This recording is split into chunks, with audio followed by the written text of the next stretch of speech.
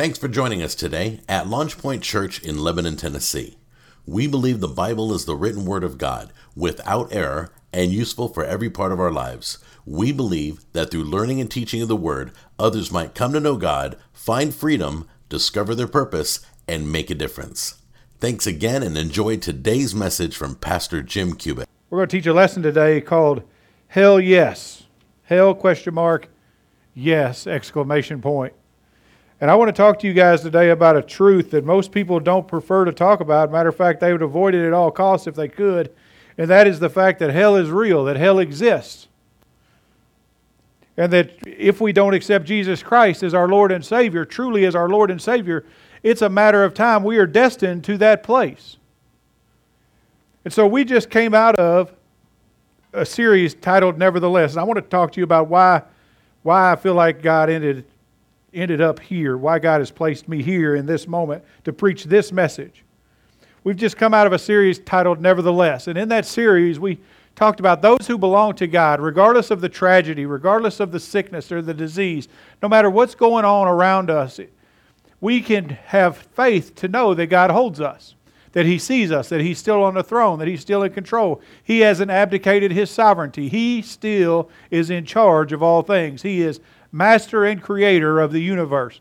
And because we have confidence in those things, we can, as we learned, we can say, nevertheless, I will praise Him. Nevertheless, I am equipped by His Holy Spirit. And nevertheless, I will trust Him in all things, regardless of my circumstance, regardless of my situation. And so those are very encouraging lessons. And certainly in times like these, we need them.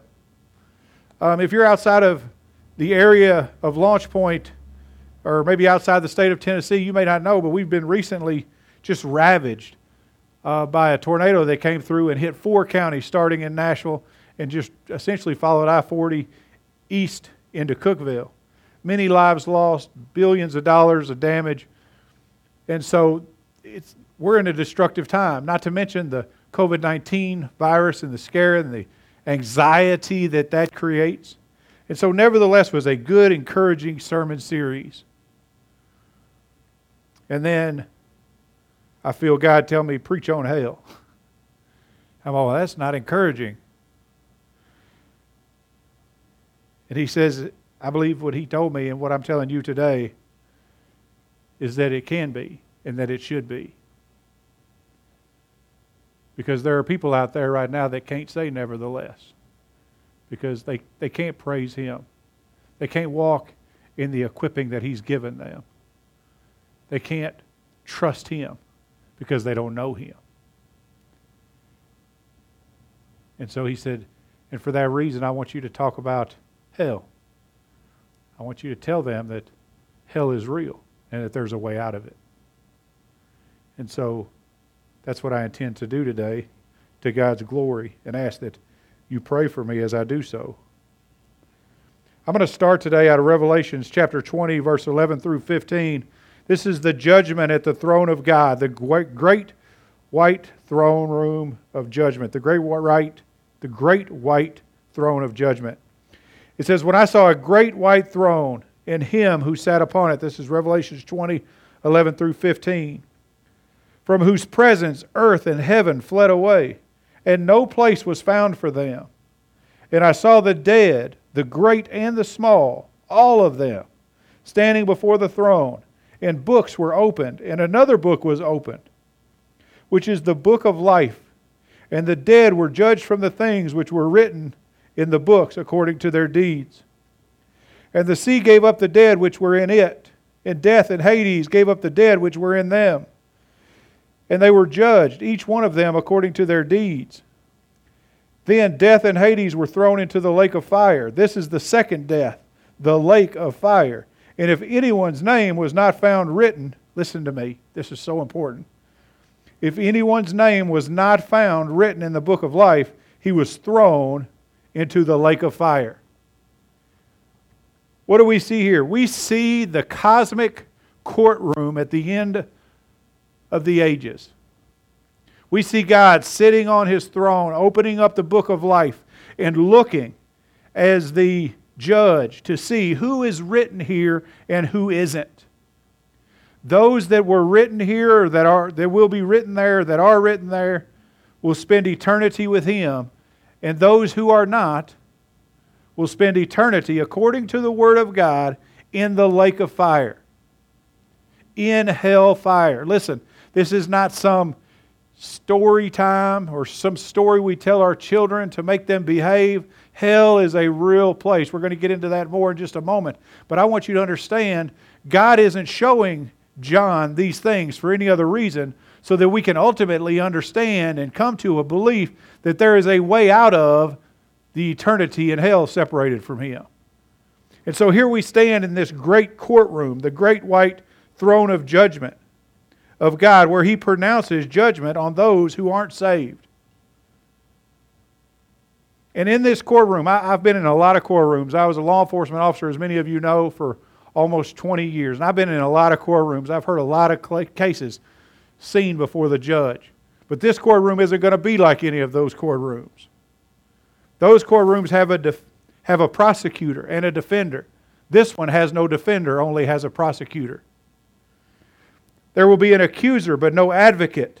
There will be an indictment, but no defense. His sentence is eternal, with no possibility of parole in a prison from which there is no escape. Very simply put, let me put this as black and white to you as I know how to. God will judge you, God will judge me, all of us, based on one thing, from which there is no defense. You belong to Him or you do not belong to Him. And if you belong to Him, you spend time with Him in eternity. If you do not, let me tell you, the answer to whether or not there's a hell is yes, there is a hell. And sadly, many, many people will spend their time there, will spend eternity there.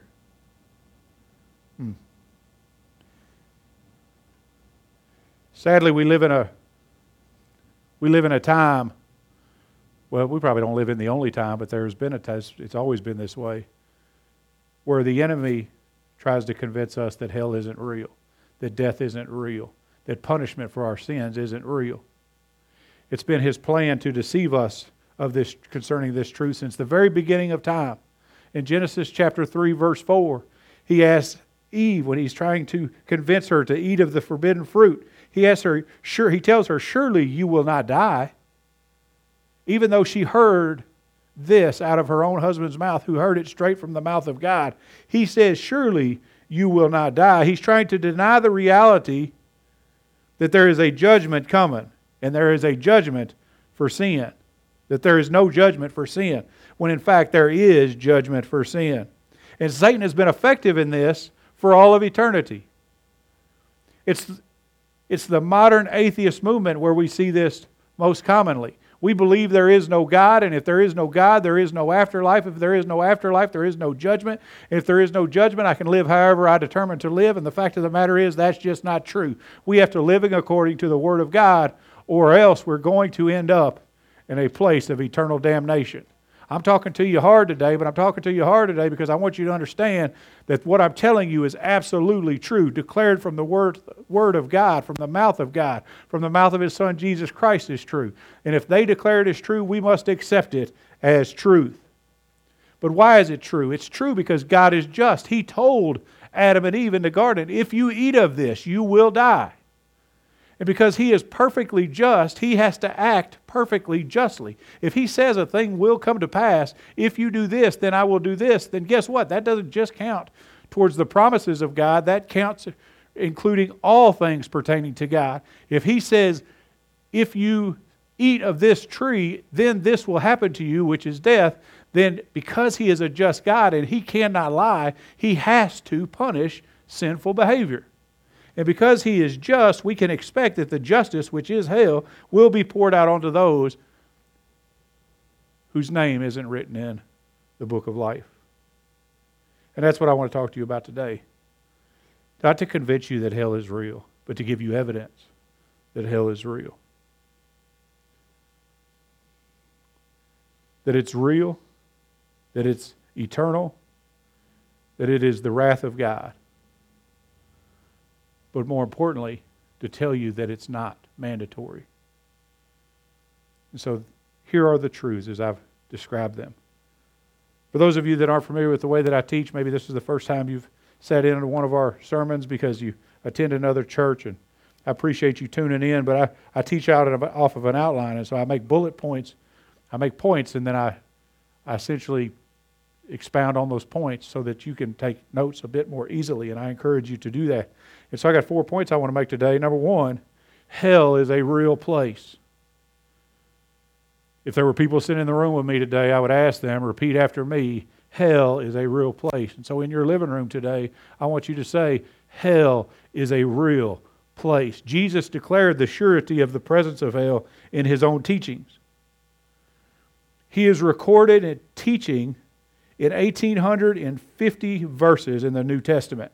13% of them deal with the subject of eternal judgment and hell. 13% of what Jesus had to say, he talked about judgment and hell, which is more than he talked about heaven. Jesus talked more about hell than he talked about heaven. And because Jesus talks about hell, we have to assume that hell is real. And hell isn't made any more evident, the truthfulness of hell's existence isn't any more obvious than where it's stated in the story of the rich man and Lazarus in Luke chapter 16. If you'll turn with me there, Luke chapter 16, I'm going to start in verse 19. It says this, "Now there was a rich man, and he habitually dressed in purple and fine linen, joyously living in splendor every day. And a poor man named Lazarus was laid at his gate, covered with sores and longing to be fed with the crumbs which were falling from the rich man's table. Besides, even the dogs were coming and licking his sores. Now the poor man died and was carried away by the angels to Abraham's bosom. And the rich man also died and was buried. In Hades he lifted up his eyes, being in torment, and saw Abraham far away and Lazarus in his bosom. And he cried out and said, Father Abraham, have mercy on me, and send Lazarus so that he may dip the tip of his finger in water and cool off my tongue. For I am in agony in this flame. But Abraham said, Child, remember that during your life you received your good things, and likewise Lazarus bad things. But now he is being comforted here, and you are in agony. And besides all this, between us and you there is a great chasm fixed, so that those who wish to come over from here to you will not be able, and that none may cross over from there to us." There's two verses I want to focus on in this text specifically. And those verses are 23 and 24. It says, in Hades, which just so you know is the place where the unrepentant goes until they're called to the great white throne of judgment. He lifted up his eyes, being in torment, and saw Abraham far away and Lazarus in his bosom. And he cried out and said, have mercy on me, and send Lazarus so that he may dip the tip of his finger in water and cool off my tongue, for I am in agony and in this flame. Several truths I want to consider here to demonstrate that hell truly is a real place. First, Jesus declared the truth of Hades with no explanation. He didn't try to prove that hell was real. Jesus never proved or tried to prove that hell was real. He said in 13% of the 1,850 verses that he spoke in your scripture, he declared judgment and hell. So if Jesus declares it is true, we must consider it to be true. If we believe in Jesus, we have to believe in hell. If we believe that Jesus is who Jesus said he was, then we have to also believe in hell, because if he can't be trusted in even one thing, then he can't be trusted in anything. If he ever lied once, he can't be the perfect sacrifice for us. He's either God or he is not God. He either speaks the truth or he does not speak the truth. There can be no gray area in him. He is either white or black. And we know, because we bear evidence to it in our spirit, that he is God. And those things that he says are true. And so we have to make a decision. Are we going to believe that Jesus is who he says he is, and if we do, that hell is real? Or are we going to dismiss this portion of his teaching and thus declare, even if we don't know that we're doing it, that he can't possibly be God. And I don't know about you, but I'm not willing to go there.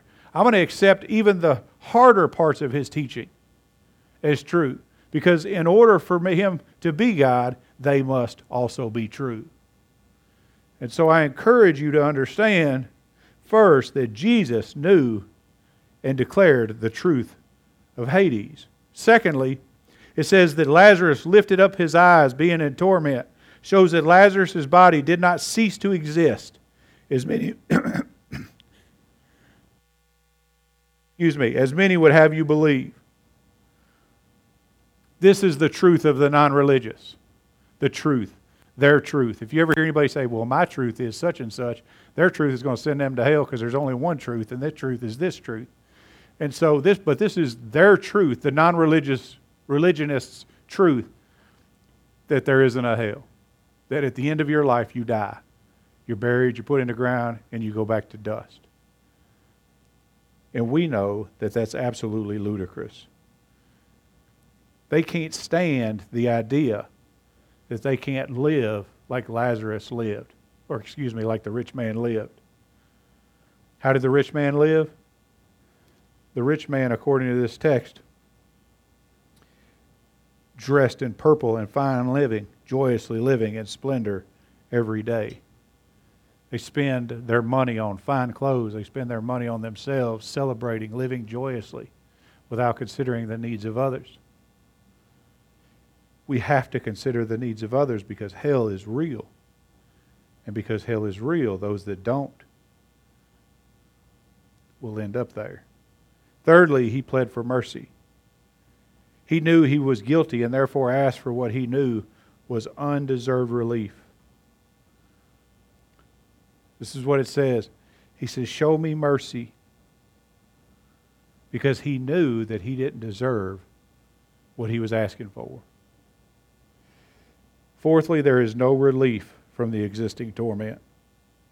Knowing that there would be no eventual reprieve from hell, he asked Lazarus for a drop of water and temporary relief from his suffering.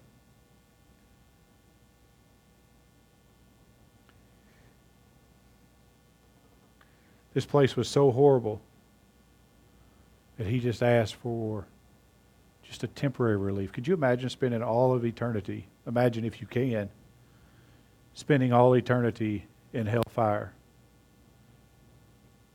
How agonizing it must be if you're willing to beg for a single drop of water, for a single drop of coolness on your tongue that will evaporate as quickly as it was placed there.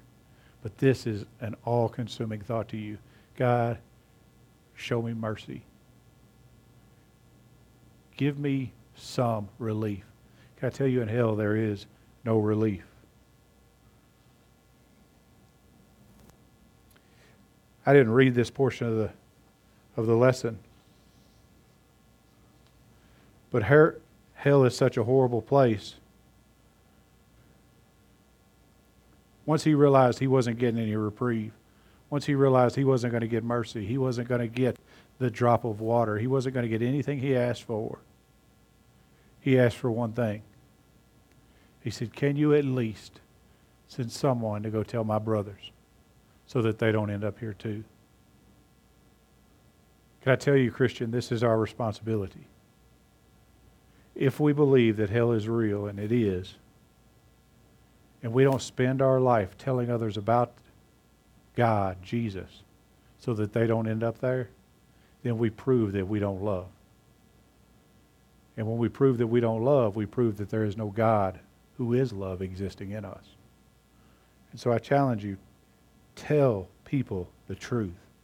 Tell them when they ask you, do you believe hell is real? Tell them the truth. Tell them yes, and then tell them why you believe so. Explain to them the scriptures, because it might just be the single thing that saves them from an everlasting torment. Number 2, hell is eternal. Many will not inherit the kingdom of God, meaning there are those who will never see heaven. And the scripture is full of lists I'm going to read two lists to you, although they're not all encompassing, of the people that will not inherit the kingdom of God. I'm going somewhere with this. Trust me when I say hell is eternal, and then I go there for a reason. 1 Corinthians chapter 6, 9 through 10 says, "Or do you not know that the unrighteous will not inherit the kingdom of God? Do not be deceived.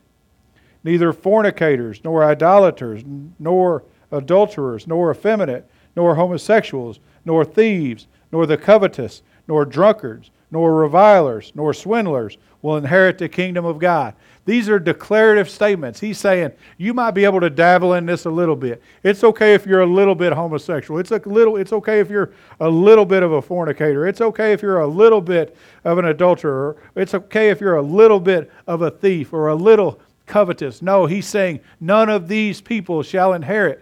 None of us deserve to inherit the kingdom of God. If this is who we are, then we can expect that we will not inherit the kingdom of God. There's another list in Galatians chapter 5 that reads very similarly. It says, "Now the deeds of the flesh," how we act before we give our life to Jesus, "are evident.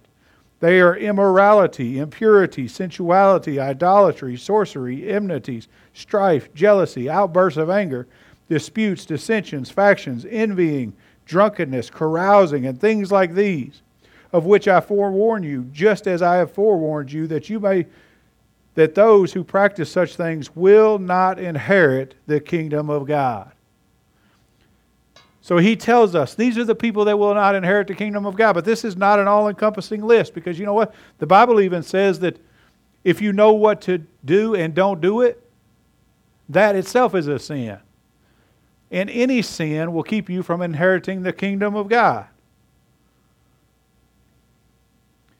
And because everyone will inherit something,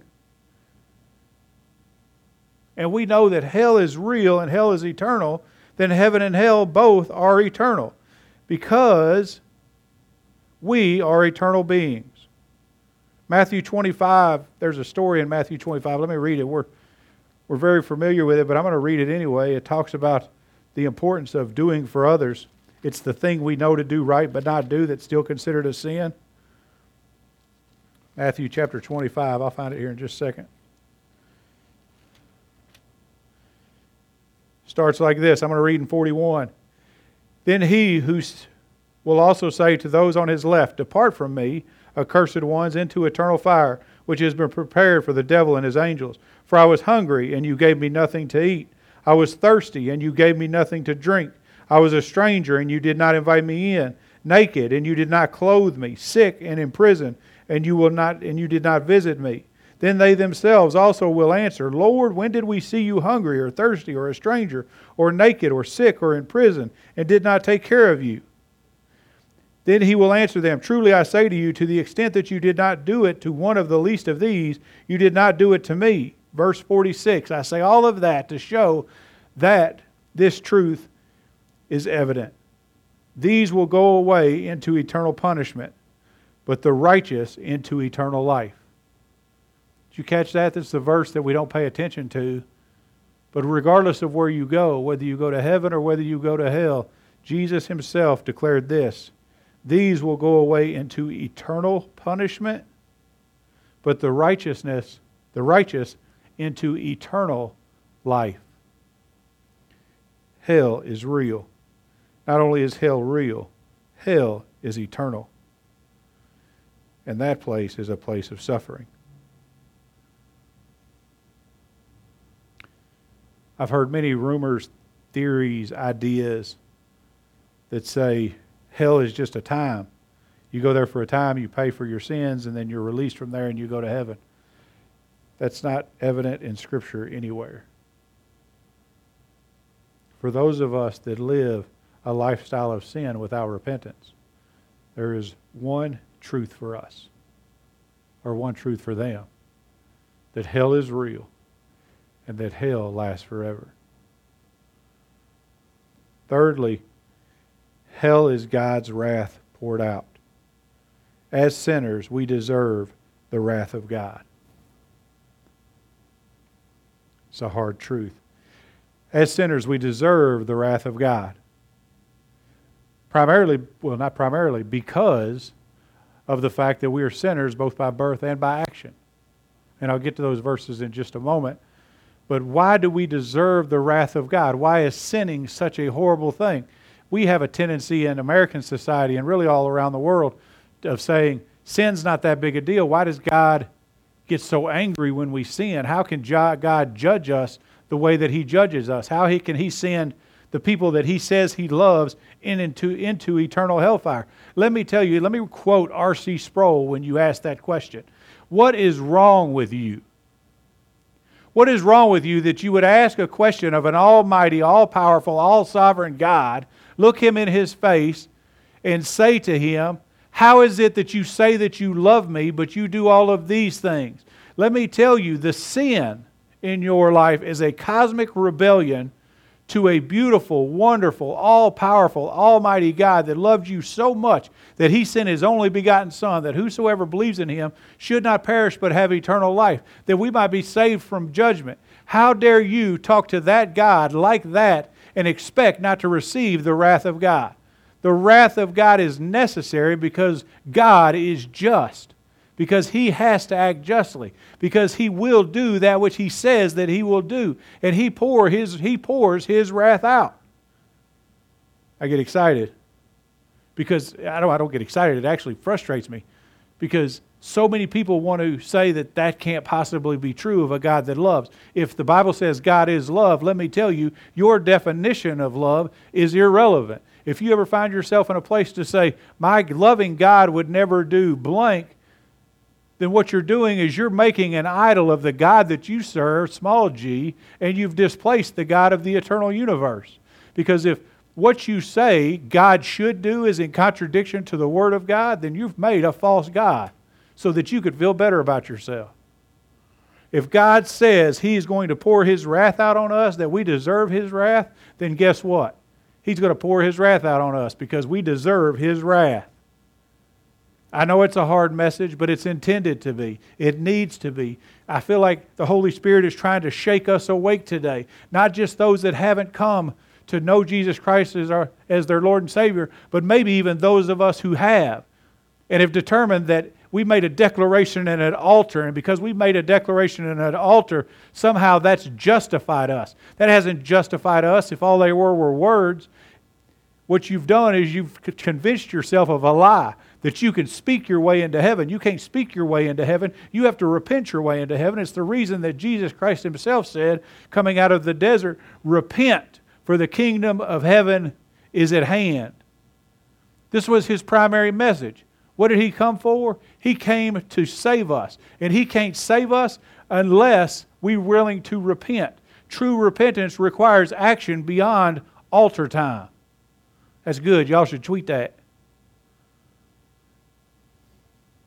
So whether you've never given your life to Christ or you've given your life to Christ and determined, or you've said a prayer and determined to live how you want to live, thus showing you never actually belong to Christ, let me tell you, you deserve the wrath of God because you are a sinner, because I am a sinner, because we are all, according to the Word of God, sinners by both birth and by action.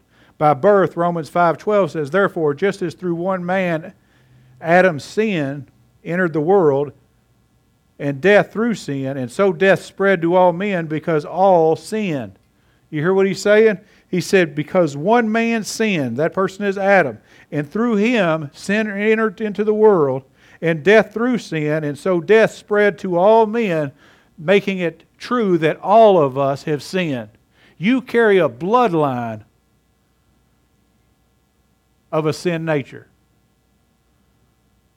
Whew. What we're in need of is a blood transfusion.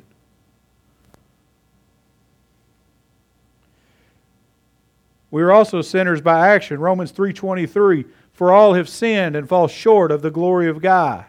For all have sinned and fall short of the glory of God. For all have sinned and fall short of the glory of God. I feel like I could repeat this and repeat this and repeat this, and I often do, because so many of us don't listen. We fall short of the glory of God. God created us in His own image. He gave us His image to bear to the world. And we live as though we're When we live sinfully, we're reflecting a poor image of Him. I told the church a couple weeks ago that one of the worst things you can do is tell people that you're a Christian and not live like a Christian. Because if you tell them that you're a Christian, they're going to believe you. And if you don't live like you're a Christian, they're going to believe that that's what a Christian ought to look like. And I ask you now, what face are you reflecting to them concerning God? What are you showing them about God's true nature? If you are His image bearer, what image are you showing them? All of us have fallen short of His glory, which is what that means. All of us have acted in such a way so as to diminish His glory in the lives of the people around us and in our own life. Ooh. And I'll be honest with you, I just got freaked out by that. Because that includes me too. It's not as unoften as I'd like for it to be that I don't say something I shouldn't say, do something I shouldn't do, act some way I shouldn't act, lash out when I shouldn't lash out.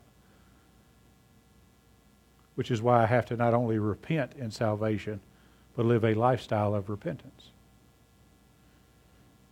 Romans 3:10 and 12 says, none righteous, none who understand, none who seek after God. All have turned aside. All are useless. None does good. So not only are we sinners by birth, but by action. And because of this, we deserve, to our own divine rebellion, the wrath of God. I don't know how else to say it more plainly than that. Because of this divine rebellion, those who do not accept Christ or who have yet to accept Christ are children of wrath. Ephesians 2:3 says, among them we too are formerly, let me start over. Among them we too all formerly lived in the lust of the flesh, indulging the desires of the flesh and of the mind, and were by nature, by our very essence, the very base of who we are, children of wrath, even as the rest. Hell is the place where His wrath is poured out on all who reject Him. Because that's what we deserve. We deserve the wrath of God. But praise God. And this is number 4. Hell is not mandatory. We're standing here. Let me tell you, there's 2 options. In this hand, you have the wrath that you have coming. And on this hand, you have Jesus. We have a choice to make. Are we going to accept the wrath we have coming by not accepting Jesus Christ? Or are we going to accept Jesus Christ and understand that God made a way for us to avoid His wrath? I ask people all the time, or actually I asked several people in preparation for this lesson, if God had a plan to save us, and according to the Word He did, and that plan was before the foundations of the earth, what did He save us from? And I hear all kinds of stuff.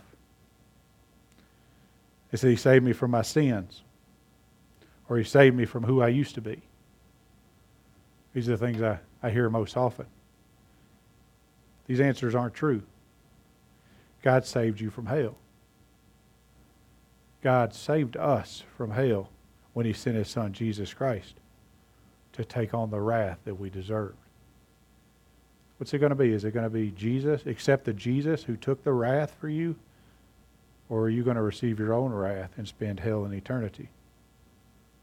We see the truth of this in John 3:16, the passage we are all so incredibly familiar with.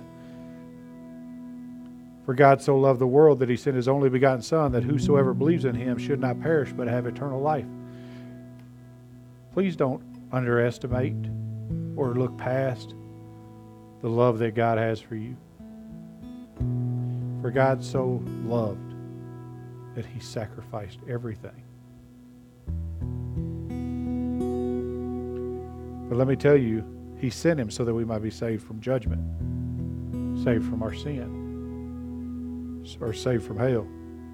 John 3:17 through 18 says, which is the passage right after this, but gets very little airtime. I think it's equally important because it doesn't just say what God did, it says why he did it. For God did not send his Son into the world to judge the world, but that the world might be saved through him. He who believes in him is not judged. He who does not believe has been judged already, because he has not believed in the name of the only begotten Son of God. So this text says Jesus came to save us from judgment, because we already stood judged. We were born, for lack of a better way to put it, in the hole already. God sent his only begotten Son so that we could be dug up out of that hole and not receive the judgment that we deserve. And those that don't accept him have been judged already. Jesus came to save us from that judgment, which is eternity in hell.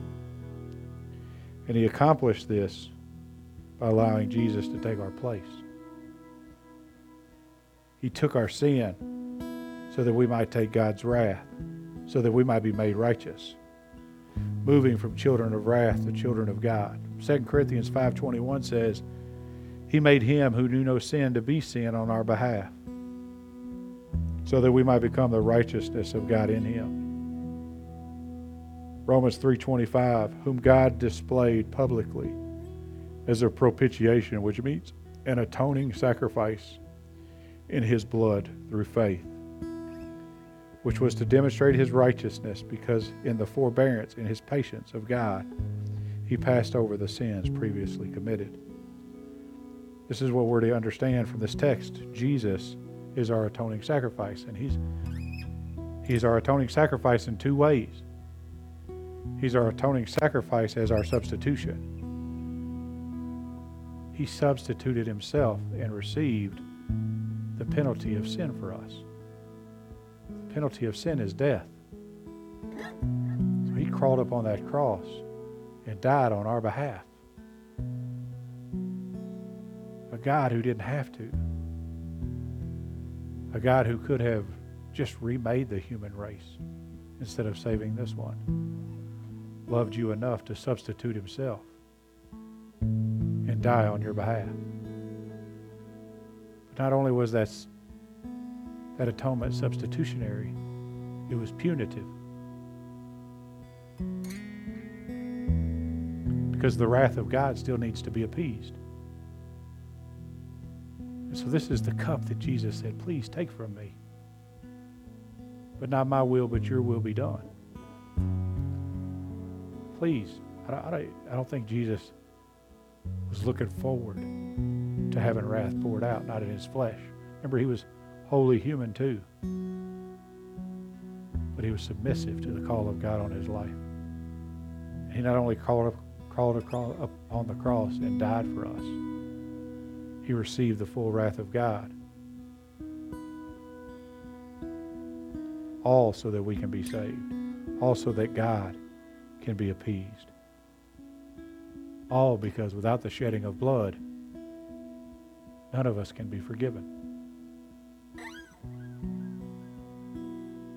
And so how do we accept this truth? I told you guys that there's two kinds of people. There are those that will end up eternity in hell and those that are eternally with God. How do I ensure that I spend eternity with God? The Bible's very clear. Through faith alone in Christ alone. Ephesians 2:8, in faith alone. For by grace you have been saved through faith. And that not of yourselves. It is a gift of God. God gave us an undeserved gift that we receive in faith. It's not anything that we accomplish. Because in verse 9 it says, so that no one can brag. Everything we have because God determined to give it to us, including our own salvation. In Christ alone. Romans 10:9, if you confess with your mouth Jesus is Lord and believe in your heart that God raised him from the dead, you shall be saved. Let me tell you that I think we gloss over this. If you declare with your mouth that Christ is Lord, it means that you have to truly declare that Christ is Lord, but not just speak it out of your mouth, but believe it in your heart. That He is Lord, that you give up your life, your rights to yourself. You become His. And with Him as Lord, and with you now part of His kingdom, He's the King. You have to listen to the decrees, adhere to the decrees of the King. Until you're willing to set yourself aside and follow the King, be submissive to the King, He can't be your Savior. This is why an altar prayer can never be enough. Because an altar prayer doesn't require submission. It just requires words. So let me ask you, do you believe that this is true? Do you believe that what I've told you is true? That hell is real? That it is eternal? That it is the place where God pours out His wrath? But most importantly, do you believe that it's not mandatory? Jesus died so that we could avoid such a place. So that in this final judgment we read about in Revelation chapter 20, when He opens up the book of life and He searches for Jim Cubic, He says, yes, this one's mine. If you want that, if you're feeling conviction in your heart, if you're feeling convicted by the Holy Spirit, and what I mean by that is you don't know what's going on with you, but you know you have to make a confession of Jesus Christ as Lord and Savior. The Holy Spirit's dealing with you. I want to pray with you. I want to talk to you. I want to spend time showing you what the Christian looks like, the Christian life looks like, even after the confession, even after the repentance, even after the salvation. Let us pray. Father God, in Jesus' name, we love you. God, we thank you that you love us, that every truth that we've declared today is out of your word. I've tried, God, not to inject a lot of opinion. I tried to stay very, very close to your word today so that it couldn't be, so that I didn't have to defend it. God, if there's anybody within the sound of my voice that is being convicted and wants to say the prayer, confess you as Lord and Savior, your Son Jesus is Lord and Savior, we make this prayer. Father God, forgive me for the sins that I've committed. I repent. I set aside all wrongdoing. The lists of the sins, God, I'm going to do everything I can to avoid committing those sins. But I know I can't do it without you or the power of your Holy Spirit. I know I'm not going to wake up tomorrow and be a perfect human being. But because your Holy Spirit lives in me, I have the ability to pursue Christ-likeness. So I do repent, expecting this to be a process that you're going to walk alongside me in. And I thank you for that. So I turn away from my sin, but more importantly, God, I turn towards your Son, Jesus. With him as my example, with your word as my guide, I commit my life to you. I thank you, God, that you have forgiven. That your word says that when we are willing to confess and ask for forgiveness, that you forgive us. Not only that you forgive us, but that you impart to us righteousness. So God, I thank you for that righteousness. I thank you for your righteousness. Teach me how to walk in it and live in it so that I might ultimately honor you with everything that I am. We thank you for it in Jesus' name. Amen.